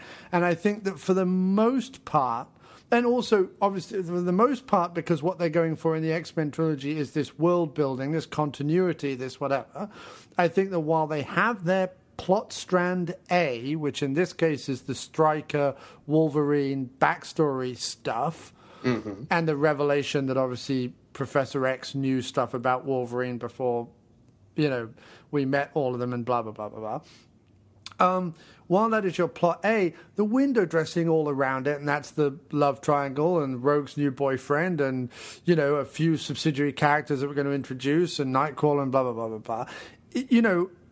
There is good and bad in that, but it's certainly, I think, better than in a lot of other examples of these kind of films. And I don't know that any film, as good as its script could be, could focus on absolutely everything. If you made the characters the focus, you would have to sacrifice something in terms of the A to B narrative, I think, just because of the time structure and all the rest of it. And I may agree with that, given circumstances. All I would add would be that, I can actually. No, I'm not going to do it. No, I tried to meet you halfway on that, but no, I can't. I can't do it. No, I just can't do it. I think you need to come to a table. You need to come to the table then with at least 2 or 3 movies in which they have deep, rich, interesting characters, a strong narrative thing, and blah blah blah. That isn't part of it. Screw that. I'm too busy. I'm too busy talking about the X-Men. Okay. Because I'm still hung up on which fanboy thing you might be referring to back there. But we can come back to that. No, the Wolverine. The fact you said Wolverine is the main character of this movie because he's seemingly the one that all the fans of all these movies, right. I should say, and I'm saying every last one of them. And I'm saying yes. And on top of that. that, I also think as a narrative device, you can wheel him out because he's basically impervious, except to Magneto, which is the one thing that throughout this trilogy he seems to fucking forget, that Every Magneto can fucking control him. And he's like, what is it that he forgets about this? I don't understand that. Every time. It's just really cool. It's just really cool for him because that's like an acting warm-up exercise where you freeze. Right. And it's just really cool for him and Ian McKellen to do that, I guess, over and over again. They do it in the Wolverine too. It's and at this point it's become there's lots of things like a trope. If adamantium is impervious, then how has he even got a molten version of it? They haven't ever fully explained that. Secondly, there is a bit where Magneto spreads his blades apart because he can control the adamantium, yet never puts them back, yet they are, weirdly enough, back in position the next time they are unsheathed. So there's a bunch of stuff like that throughout the movies as well, which you just have to call artistic license and move on. I'm not even getting into that. I'm just saying, there's just so much flattening and distortion to all of the supporting cast in all of these films, that in a lot of cases I recognize the versions of these characters, but I don't really like or care for any of them. And I know far more about every single one of these people than I really should, than is useful to me in these films. And I still, most of the time, can't bring myself to care about. There's a fight scene here between Jean and Cyclops at the end when Cyclops is all mind controlled and shit, and it's like I can't bring myself to really care because we haven't spent any time with him. He's been kidnapped this whole movie, and he was just a dick in the last one. But he's a stroppy man who loves his bike. What more do we need to know? He's the fucking leader of the team. I would like at least a little bit more. No, I know. I'm kidding. He's the dude who's supposed to be keeping this whole Sorry Road show together. Or at least, who has been groomed for that, presumably by Charles off screen before Logan came into things. And except that in this movie, it's in this trilogy, rather, it appears to be Storm inexplicably that he's now put his... that to me inexplicably arises in the third movie, because between films, Halle Berry complained and campaigned for more screen time. Right. Because she doesn't get she gets more in this one. She gets an away mission to Boston to catch Nightcrawler. That's something. And she gets to drive the plane. Okay, so that's two things, right? But after that... Shut up, Barry, and take your check and fuck off. Exactly. And but, forget about her for a second. Let's focus on her character, right? If Storm's supposed to be... Storm suddenly becomes the Charles is handpicked next in line, right? And if that's the case, then why the fuck does she have so little screen time in the other two movies? That doesn't make much sense, except unless you know that it's because Halle Berry pitched a bitch until to get more screen time in X3, because she'd done Catwoman in between films, and we know how that turned out. Right. No, I mean... And I don't disagree with anything that you're saying at all. I think that what was nice about it was that when these movies first came out, and I remember the first one coming out, I think I went and saw the second one in the cinema. I think maybe I saw the first one on video. And then by the time the third one came around, I was like, I'm not interested. And then good man. Your instincts serve you well. Actually, well, with hindsight, it's different. But anyway, at the time, I was like, I can't be bothered with it. Then the Origins came out, and I was like, oh. Then First Class came out, and I was kind of dismissive about that as well. And then everyone was saying to me, you remember, you said it to me as well, go see First Class, man. You'll love First Class. Rent First Class, find First Class. Anyway, yeah, I should never say these things to you. I should just, stop. No, it was fine. Then we were in Best Buy the other day, and Best Buy had a sale on all the Blu-rays of all the movies, like a really dirt cheap sale of all the X-Men movies, because Wolverine's coming out, right? And they had the box set of all the double discs of the trilogy, and then they had First Class and X-Men Origins Wolverine. And weirdly enough, the wife was there, and she's normally the person who has the final say on whether we spend the moolah, as it were. And, you know, just because that makes her feel important. No, I'm kidding. Just because, obviously, like, you want to both be in agreement when you're spending your money. And she was like, oh, I loved the first couple of X-Men. Let's grab those. And me being, I just like owning movies, I was like, great. So I put them all and we bought them all. And then we came home and I was like, you know what? I really feel like watching them all. So we watched all 5 back to back. And actually, I never got involved with what happened behind the scenes and who bitched for more money and why so-and-so was cast as what they were. I could just sit back 10 years later and go, okay, then, what's this all about? And it was a really nice way to watch the films. It's kind of difficult to do that because at the moment, you know, we're all embroiled in it. So when Amazing Spider-Man comes out, we know all the backstory and why they're doing the reboot and why this is happening and blah blah blah blah blah blah blah. And then now and some of us spend our days haunting the internet, right? The internet's going to tell us all this stuff, and you know, so we know everything about every movie and blah blah blah blah blah. Or us geeks do anyway about films because we love that fucking stuff. But I didn't know anything about the X-Men, so I just sat down to watch it. And although I completely agree with all the character points you're talking about and who are these people and why are they doing what they're doing and why was that decision made and blah, blah, blah, that completely is in the movies, and I agree with you. As overall, watching all 3 films as a Saturday afternoon exercise or whatever, I loved all 3. Like, I really got into the world. I think it was because I watched them like you may watch a TV show. You get into the world. It's not necessarily always about what the plot of the week is, or, you know, that it makes much sense that he loves her or she wants her or whatever in a soap opera.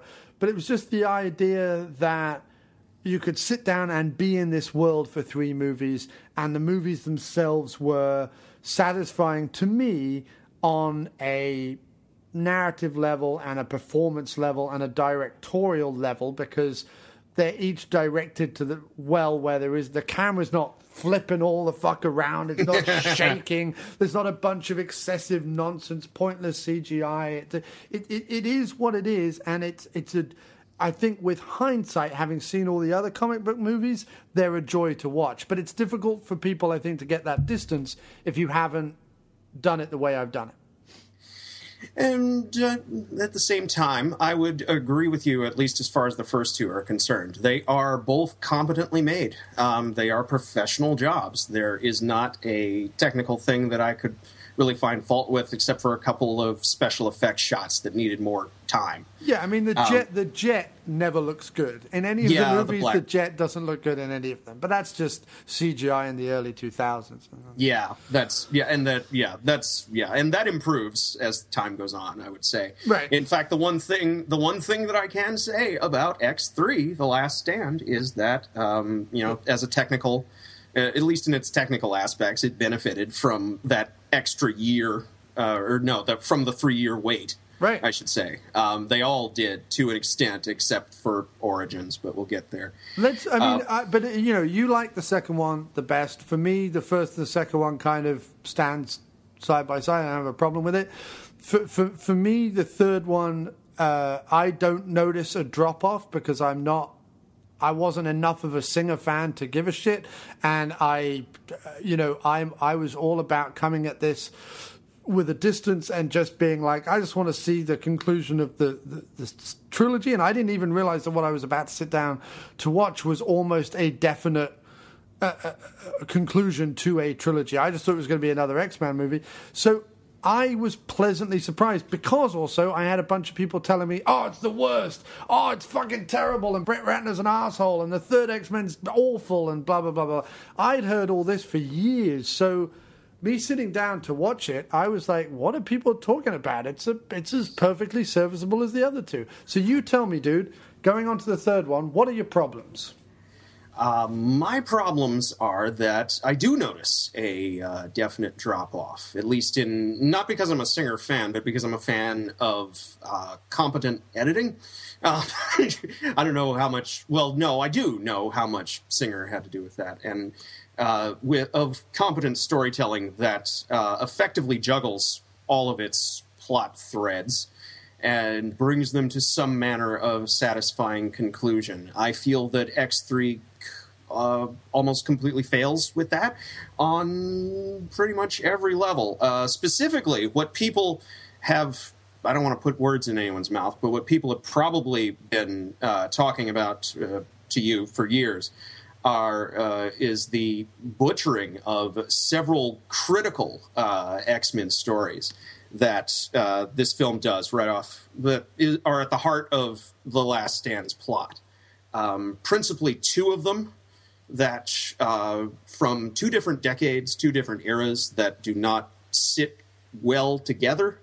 The Dark Phoenix saga from the 80s and the Cure storyline, which is from a run in the 2000s originally written by Joss Whedon, called Astonishing.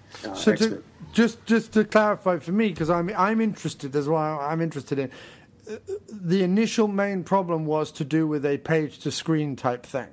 Adaption decay, yes, right, completely. Okay. In the case of both stories, because by combining them together, both of them are watered down to the point where they seem to be completely disconnected from each other until they crash together in the third act, when you get the big climactic fight that a lot of people complain about, but that I consider to be pretty much the film's only good scene. Well, no, that's not true. Not the only one, but it's the only good action scene that I can decently, well, not really care about, but at least I feel something. Besides, inarticulate rage or mystified inarticulate rage at the decisions they made. At least with the end, I feel depressed. But with the rest of the film, it's just a constant. If you were to watch Last Stand with me, it would be 2 hours of me going, okay, why the hell did they choose to do that? That is an incredibly stupid choice that, you can change whatever you want in an adaptation as long as you don't change it into something less interesting. Which is normally Hack Snyder's MO. He takes something that exists that's really good, and then he goes, I'm going to change it. And you go, why? I don't know why. I'm just going to do it because I'm kooky. And then he does it, and it falls on its ass. I would disagree with that completely. I would say that is, however, the MO of whoever was responsible for X3. Whether I don't want to blame Brett Ratner specifically because he was a hired gun and he was one of their last choices, and I think that shows in the level of competency of the storytelling. But yeah, they didn't have faith in the material that they chose to adapt. They didn't want to do the Phoenix, so they concocted this needlessly convoluted new backstory for her. Yeah, they wanted to do the Cure, but they didn't want to end the same way that the comic book story arc ended, with a giant alien conspiracy and a trip into outer space. So they did this crazy pick and mix that seems to me to be a departure from the previous films. I don't go so far as to say that, oh no, it's not in continuity. It's completely different, because it's not really. It's like a whole bunch of time has passed, even though everybody looks pretty much the same, except for the people who were recast, obviously. I do like Ellen Page as Kitty. That was a good choice. Right, but I mean, Kitty in the previous ones doesn't really do anything. You see her run through a wall, I think, at one point. That's about it. Yeah, that's it. Right, and she phases through her bed when the Strikers military guys come rolling in. I mean, that's it. I wouldn't even. Unless you told me, I wouldn't even know they were the same character. So. No, and hey, I'm giving that one to the movie as a positive. Right. I don't like, but of course, what's done with Kitty is completely asinine and stupid because we have one love triangle ends and another begins, except with the younger cast members who've done even less and whom I care about, even less. I mean, do you know what's interesting though about the whole Anna Paquin thing? And obviously she's known for winning an Oscar for the piano yes. when she was like 2 months old or however old she was. Yeah, -9. Right, back then. And obviously I saw because, my wife's really into vampires and stuff like that, but also I'm a big geek boy when it comes to certain things. I sat through the first couple of seasons of True Blood, and she is, as did I. She is an appalling fucking actress. She's just abysmal. However, what's interesting about it is she won an Oscar for the piano. In the first X-Men and a half movie, she's fine. I have no problem with her at all. Slowly towards the second one, I'm like, she's becoming worse. By the third one, because obviously now we're 6 years in, she's got older than she was back when the series started. We're 3 movies in, we're six years in. By the third one, she's being terrible Anna Paquin. And I could see, if you watch The Piano, the X-Men trilogy, and then True Blood, you see her become not a better actress as she gets older, but a worse actress as she gets older. Who does that happen to? It happens. It happens to, actually, a lot of people who start out as child actors. But it also happens when you have nothing, really, to play for 3 movies. I mean, what has Rogue's role been since she was the human MacGuffin of X-Men 1? Nothing. She's been standing in the background. She has something to do in the third one because she's the only X-Men you can kind of see why she would want to get rid of her power. But at the same point, though, man, I am sick to death of these movies where, superheroes lose their powers for no other reason than to add dramatic tension for an act or so. But that's not why they do it in the third one. No, I will give them that. Rogue actually goes through with it. But she does it for a legitimate reason. Her power has very little benefit to it. Because the writers of this series have no imagination. Yes. No, because the stories the writers of this series are telling can't put her power to particularly good use. There was one... I think we just said the same thing, yes. No, because to fit in her power... but what to fit in her power being of benefit to something would have been to tell a different story than the one they're telling. I would argue choosing her as the, MacGuffin in the first one or having her in it at all is kind of... odd, but anyway, she does at least have the arc that, in the first one, all the stuff that we're talking about, the fact that she's the human MacGuffin in the first one, and then in the third one, she's one of the few people you can actually understand. I want to get rid of my superpower. Nobody else. I don't understand why anyone else would want to get rid of their superpower, but she. I would want to. Oh, they do it for love. You see. Right, but that's fine. I don't mind that. It's kind of operatic and nice. I don't mind. That's not a problem. I've got no problem with that in terms of this particular trilogy. Just in the same way that Wolverine kills Jean Grey for the same reason. But there was one instant in the trilogy where there is a villain, and I thought to myself, why have they not sicked Rogue on him and got her to kill him by destroying his power by touching him or whatever?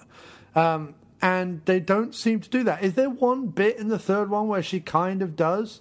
She touches someone on the leg. Who's that? I forget now. She touches... no, it's in the second one. The second one. She touches Pyro on the leg and stops him from killing those cops. Right. So that kind of has a use, but, And that's the most that they allow her to do in any of these films. And this is a point in time where, I could really pitch a bitch about the decay of Rogue, because she is supposed to be much more headstrong and sure of herself than she is allowed to be in any of these films. I mean, personally, I'm glad to see this Rogue go. Of course, well, because it's Anna Paquin, and you've seen in True Blood, when she plays a headstrong woman, it's annoying, man. But no, it's even in 2006, I was glad to see her go, because she does nothing. Because and she's she not a good contributes actress. nothing except to stand around with love triangle face. And that is James Marsters' job. Well, James Masters does nothing in the third one but strop off and then get killed. So. Oh, he's Achilles, right? And see, again, Scott Summers is shafted. Instead of being the upright badass that he should be and taciturnly carrying on in the face of death, he's Achilles sulking in his tent until, psychic Graham. Time to get back to the conclusion of the last film. And actually, if we can back up for a second, the one thing I don't like particularly about X2 is the ending. Because in the end, spoiler alert for a 10-year-old movie, they're all piled in the jet, and a giant tidal wave is coming in to hit them. And Jean supposedly heroically sacrifices her life so that they can to hold back the water so that they can all take off. Right. Right. The problem being, among the people in that jet, you have a person who can turn anything into ice. Right. And he does nothing. I mean, but you see, dude, no need to crowd the boy. You can still have her hold back the wave, right? While he works his mojo. But does anyone think of this? No. No, but but this happens throughout. It's like I tried to think when I was watching them. I tried to think like, hang on a second, couldn't he use his power to do that, or couldn't they use their thing to? And this is what happens with superpowers because there's only so few, and most of them have the same end result, or most of them get the same kind of thing, because it's like, well, there's someone who can walk through walls, but there's also someone who can pop up from this place and go into another place, like Nightcrawler or whatever. When you look into this stuff, it's best not to too deeply, because clearly they wanted to set up the ending for what it was. My biggest problem with... Right there. That's the thing right there. They wanted... Well, someone wanted to do the Phoenix. Right, but they see... Again... So Jean had to die at the end. And besides, it's the second part of a trilogy, right? It's The Empire Strikes Back. We got to end on a down note, because that's how these things work. It's Wrath of Khan. They kill Spock. Good point. Yes. That's exactly what it is. Yeah, I can see it. Yeah, but and you could argue in Wrath of Khan, well, does Spock really need to go in there and like mend the thing? It's the future, isn't there a machine that does that, or couldn't we just turn it off? Or like there's admittedly, like Spock going in is fine, but like I'm just saying, isn't there a suit he could have worn or something? Like how else do they fix that reactor at the end of Wrath of Khan? How would they fix the reactor if Spock wasn't there, or if they weren't in a life-to-death struggle with, an old adversary of Kirk? So, there's lots of stuff that people do in movies just to have... Spock was actually supposed to die in the initial confrontation. Right, I know. But the story leaked, so they changed it at the last minute. Right. And, at least in that movie, and this is what's important in movies, is movie logic rather than necessarily realistic logic. Nicholas Meyer has the ability to say... At the beginning of the movie, Spock is talking logically about the needs of the many and the needs of the one and blah, blah, blah, blah, blah, and all that stuff that he's talking about at the beginning of the movie. To bring that back at the end of the movie is a nice little bow on top of movie logic. And that's what movies need. Movies in their structure, it's the watch that is given to Bonnie Bedelia at the beginning of Die Hard being the thing that kills Hans Gruber at the end. It doesn't necessarily mean a whole bunch of shit if it was in reality, but in the movie it's got to have that arc. And the thing that I would say about the Jean Grey storyline in Part 3 is that to some extent, with the reveal that Professor X has built these mental walls to stop the schizophrenic aspects of her personality and all the rest of it coming out and so on, at least gives that pre-story to then what happens to her at the end of 2, the beginning of 3. And yes, it might have been better in a more realistic sense to have known that first, but at least they try and backpedal in 3 and give some kind of reason for why Jean Grey becomes the Phoenix, and then what her being the Phoenix means, which is the idea that throughout this trilogy, you've got the idea that Magneto and Professor X are like the all-knowing, all-powerful, ultimate X-Men, and they're like the level 4s or whatever the fuck they're meant to be. But then here is a level 5, and it's the one thing that scares the shit out of the level 4s as it were. And is it a brilliant piece of twist writing? No, but it's at least there's some interest there, there's some revelation there is the idea that there is grey aspects to Professor X, and he's not just this wisdom spouting swami who knows everything. He has got these like compromises, and he makes his own. He is in fact responsible for every death the Phoenix causes. Yes. Right, and there is a certain ambiguous nature to the fact that he is okay doing that to her personality, and he is okay. There's some other stuff that he does in part 2. What's the reveal about him in part? Oh, the fact that he hasn't told Wolverine everything about Stryker and so on. So there are shades of grey, Jean Grey, to Professor X's personality, which is at least nice to like drizzle those reveals throughout the movies, and not just like, this is our character and blah blah blah blah blah, you know.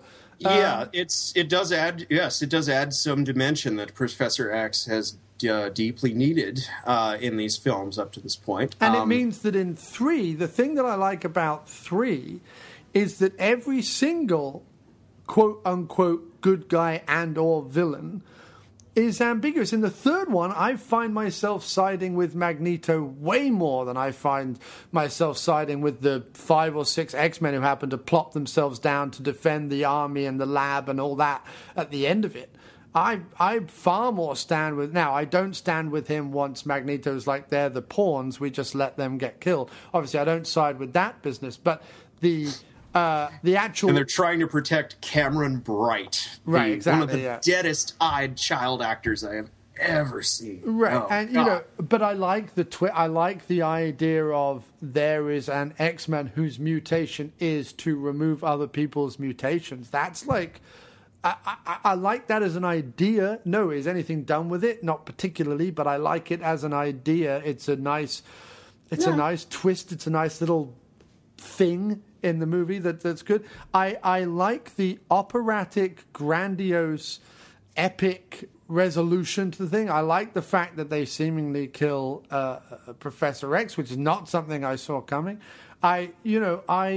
There's a lot about that last movie. I don't see the drop-off in terms of production. I don't know what people are talking about in terms of the direction of the production or whatever, because I find Singer Singer is best when he's working with good scripted material, which is why The Usual Suspects will remain his best movie, because the script of that is so good. But ultimately, he's a very, in terms of stylistic director, he doesn't have much going for him. You don't watch a Singer movie and go, oh my God, it's definitely a Singer movie. He's not a Gilliam or whatever. And so I don't really notice some big production drop-off in the third one. And we're going to start wrapping up the third one because we've got to get on to the other movies now. But like, to counteract that, everything you're saying, I do agree with to some extent. I can't wholeheartedly get passionate about the page-to-screen stuff because it's not my background. It's not something that I've explored or examined. I come to this as a movie watcher, someone who dismissed it as not even worth watching 7 years ago when it came out. Sat down to watch it as a third film in what I thought was just an ongoing franchise, and realized that it was the conclusion of a trilogy, and actually found it as a conclusion to the trilogy that was set up in the first two perfectly fine. And then, like I've said before, on top of its A to B plot, it puts some window dressing. It drizzles a few characters here and there. It talks a little bit about political ideas and scientific ideas and, oppression and mutant versus mutant and mutants versus government. And it's got a whole few like soupçons of stuff going on in it, just like the other two. I don't see the other two as these like perfectly, wonderfully scripted, crafted films, but they're entertaining as hell, and they make you think about some stuff, and they don't devolve into CGI things hitting each other, and they've got more to say than just this guy's good but a little bit like cocky, and this guy's bad, and like is just a fucking antithesis of our hero. Like, at least there's more stuff going on. And I'm basing it on other comic book movies. I'm not basing it on its source material. I'm saying that most comic book movies, even the most successful of the Raimi Spider-Man movies, the bad guy is simply just a Parker, like what Parker could have grown up to be type villain. It's not a big, wonderfully drawn character piece. You know what I mean? But I do, yes, and I completely agree. But you're saying X3 doesn't descend into CGI things hitting each other at the end? No, there is there big spectacle at the end? Yes, but it's not CGI things hitting each other. It's a strategically played out battle with a bunch of interesting things going on in it and a bunch of people at last dying. Something that never happens in comic book movies, except unless you're the big main villain, in which case apparently it's okay. But, Superman, Spider-Man, all those movies are about the protagonist saving people, whereas the X-Men is all about exactly what Wrath of Khan is about. The idea that it's for ultimately the greater good. But the X-Men thing is, what is the greater good? Everyone, just like the guy in Day of the Dead says, the trouble with the world, Sarah Darling, is people have got different ideas about how to run things. And that's what it's about. And it's interesting to see movies that are about that, when normally you're seeing movies where you're like, okay, that's the good guy, that's the bad guy. Eventually we're going to triumph. At the end of the second act, there's going to be, a little bit of controversy or a little bit of conflict or a little bit of something. That'll be resolved by the end of the third act, normally with a big explosion and some CGI things hitting each other. Who wants more popcorn? Apart from that, there's more stuff going on in the X-Men trilogy. It's not all action. It's not wall-to-wall action. There's very few, massive set pieces throughout the whole trilogy. There are those requirements, of course, but ultimately they're serviced more often than not by the plot rather than the plot going, shit, how do we get to the bit where they all fight? There's actually a reason for them all to be doing it. Yeah, not much is true. Yeah. So that's why I enjoyed them, as opposed to but I do agree with everything you're saying about the characters. The characters are woefully. I've got more to say. Because I will give you 3 minutes. Say yes. Well, no, I won't need that much. Really, my only problem then. Well, no, not my only problem, but I would say that. I'm glad to hear all of that.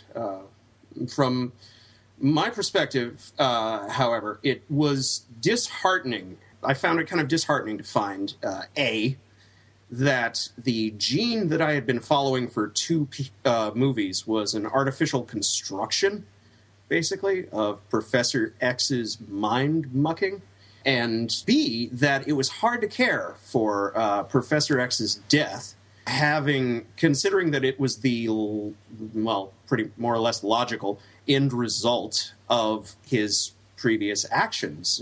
And it was even... And after that, though, the entire all of the character dynamics of the film completely fell apart for me, because back at the mansion, we've got the B Squad elevating themselves up because the A Squad is all dead.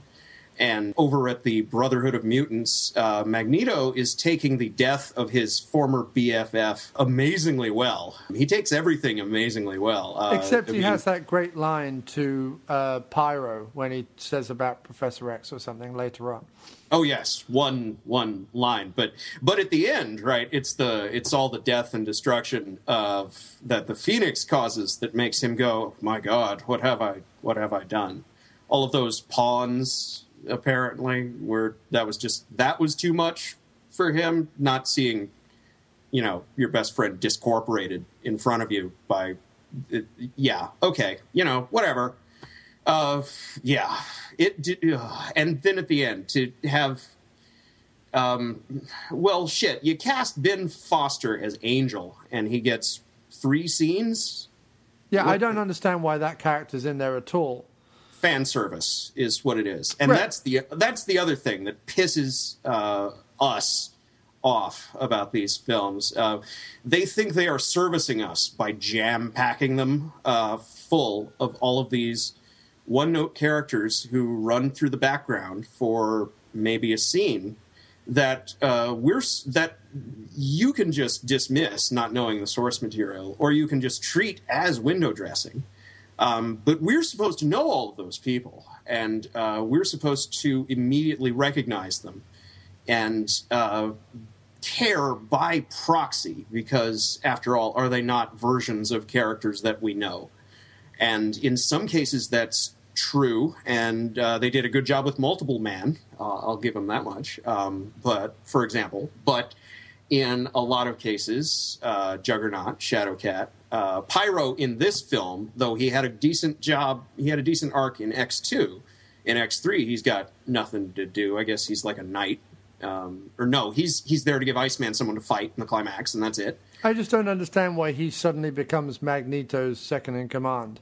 And why? Because he's like us. He sees that sometimes he finds himself agreeing with Magnus. No, but I think that the problem is that Pyro is such a snot-nosed little shit who needs a good kicking in the face. There's that too. I don't understand, therefore, why Magneto, who is an intelligent, eloquent, opinionated individual, aside from the fact he's all class, that guy, right, and class, aside from the fact that he's a very powerful mutant, why he'd give this runt the time of day, I've no idea, other than he's just another guy who agrees with him, so therefore he wants sycophants surrounding him, which is absolutely fine, but it doesn't completely excuse why Pyro is one of the chosen few. And yet when you build an army, you go to war with the army you have, not the one you want, right? And if you have a multiple man, why not just send him in as the pawns?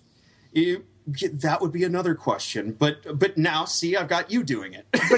But you can do that about any of it. It's like, if he can control metal and destroy the Golden Gate Bridge, why not bring the lab down on itself and then just not have any of the movie? I mean, this is the problem with superheroes, is that they are, narratively wise, in a movie, they're undone by their own superhumanness. And therefore, they have to tell the other stories, and they have to tell. The problem with superheroes is people don't have any fucking imaginations, man. They're not trying to wow, or they think. I think the problem with saying about the whole page to screen thing and whatever is that it's ignoring the fact that a movie works by certain rules, and a comic book or a TV show or a serialized medium can work in a different way. And I think that because it's financially impossible or impractical to pump one of these movies out every 6 months, it would be nigh on impossible, if you're just going to do it as a movie, to give Juggernaut a movie, to give Angel a movie, to give Kitty Pryde a movie, to give what they could do it, but I mean, would it really honestly right any of the wrongs that is in the characters that in these 3 movies? Or is it better to tell these stories as an overarching, wider view of the world, because it's called the X-Men, it's not called the Kitty Pryde show or the Mystique show or whatever? To my mind, I see no reason why you can't do both. I do not see these things as mutually exclusive. And I can, let's see, if you give me, about 45 minutes to page through some things, I can provide you plenty of examples of one-and-done stories from the X-Men's history. 22 pages that managed to do all of those, all the things that we've been discussing. I mean, I'm with you, dude. If movies were quicker, easier, cheaper, and if they were willing to kind of say, you know what, let's not make each of these ones $200 million tentpole movies. No. That's all red herring. That's that. I'm saying I'm with you in terms of, instead of a trilogy, if you could have 10 of these movies, but instead of it costing $1 billion, it was only going to cost you $400 million. You could have 10 of these movies. The problem is they want them to be big, shiny tentpole movies. We've talked before, I think, on the Captain America thing about wanting a low-budget Howling Commandos movie. I would happily go for a lower-budget movie about Rogue, or a lower-budget movie about Angel, or whatever. Do these little character pieces where they examine the characters and whatever. But the trouble is, even when they did X-Men Origins Wolverine, which is a good way to transfer over to that. It had to be this big thing. It had to be this, important thing. And ultimately, they ended up telling the same story as X-Men 2, and it became woefully redundant. Rather than saying, well, okay, let's do it. An X-Men Origins series is a really good idea. As long as you don't do a character that's been clearly established by 3 movies previously. Do a character we haven't seen before. Do a character that was in the background. Do a character that hasn't even appeared in the trilogy. Do some character that could be really interesting in a one-shot, as you say, and just do a series of those, but make them for, drumroll, shock horror, 30 or 40 mil rather than 300 mil. That's what... No, can't do that. None of them star Hugh Jackman, except for the first one. Right. But do you understand what I'm saying? I'm talking about now wish fulfillment in terms of... I do. And I'm right there with you. Because what happened? Look at Hollywood in general. If wishes were horses. True. But look at Hollywood in general. If you want a character-driven piece, right? You want a little intimate character-driven piece, it's normally going to be a low-budget movie. 9 times out of 10, the character pieces, the things about family, the things about love, the things about death, the things about... the psychosis of man and big, whatever it is. These little character movies, they tend to be your 20, 30 mil movies, if that, right? And your big they movies... They used to be. Now you supposedly can't make that kind of movie anymore. Well, although they have been. You got to go through like the independent circuit or something to do that. But I see what you mean. But by the same token, no, I do not accept the premise it's of this whole line of reasoning.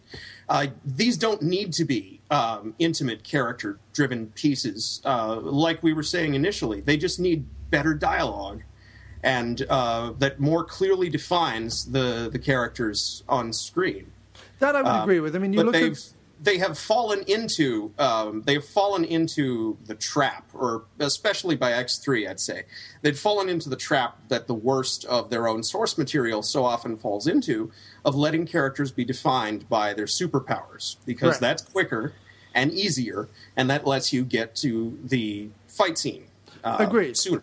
Agreed. I mean, I was just trying to think, apart from maybe the fact that people didn't know who the characters were, the best thing about the Avengers was that with 1 or 2 lines of dialogue, Whedon is very good at summing up, if not the whole character, then at least the predicament the character finds itself in at that any given moment. Bingo. And yeah, exactly. Yes, if you had Whedon, someone who is, because he comes from TV writing, and because he comes from big casted TV writing, he is deft at doing multiple characters and giving them all reasons and purposes and depths and stuff like that. And some of the best comic book writers are exactly the same way, for pretty much the same reason. You have to meet a deadline. Right. You don't have time. You got to get that shit out, and you got to get it out fast, and it's got to be good if anybody's going to remember it in 6 months. And he did all that. He did all that on top of them making what essentially is Avenger prequel movies like Thor and Captain America, which, as we've talked about before, all service the greater good of bringing the Avengers to the screen ultimately. But because paradoxically, I would add, because the Avengers exists, are rendered completely redundant and largely unnecessary, with the possible exception of 1 or 2 movies. So who are rendered pointless? The Marvel, the actual Marvel Universe films, from Iron Man to Captain America. That's what I'm saying. The Avengers is so well written that apart from the character arc of Iron Man or Tony Stark, actually, which follows right through to the ending act of the Avengers, which you kind of do need at least to have seen Iron Man 1 to appreciate, not so much Iron Man 2, but Iron Man 1. Apart from that, you're right, the Avengers could just be, here's the first movie, the Avengers. Boom, we don't need any of the other films. And you're right, I think that X-Men could have been done like that, and yes, would have been an even more successful trilogy.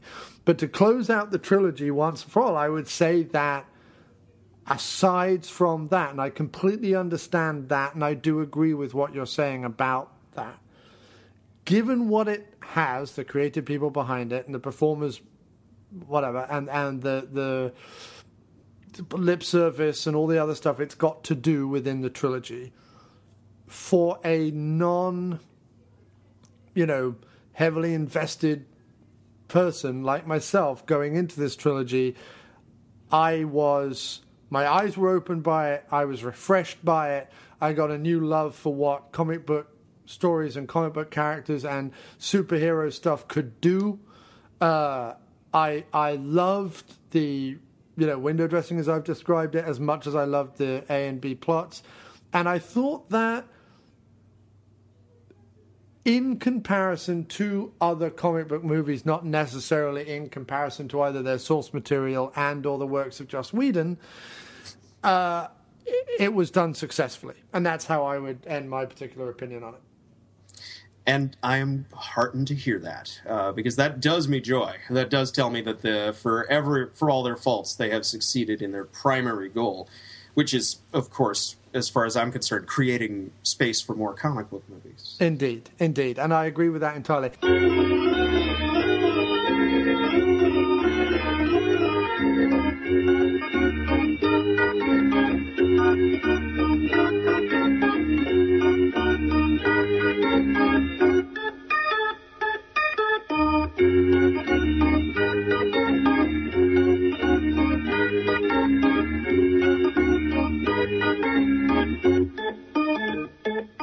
Okay, so that's the end of part 1. Here is the intermission.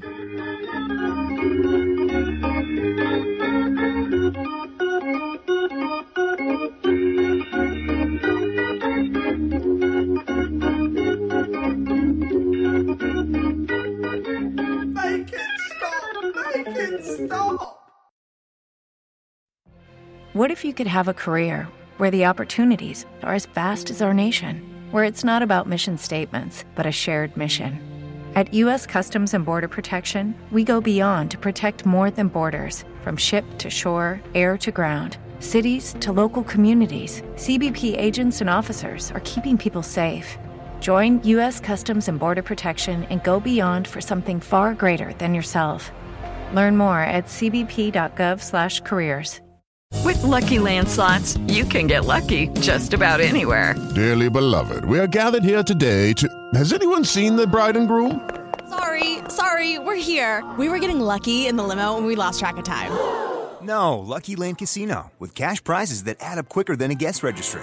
In that case, I pronounce you lucky. Play for free at LuckyLandSlots.com. Daily bonuses are waiting. No purchase necessary. Void where prohibited by law. 18+. Terms and conditions apply. See website for details.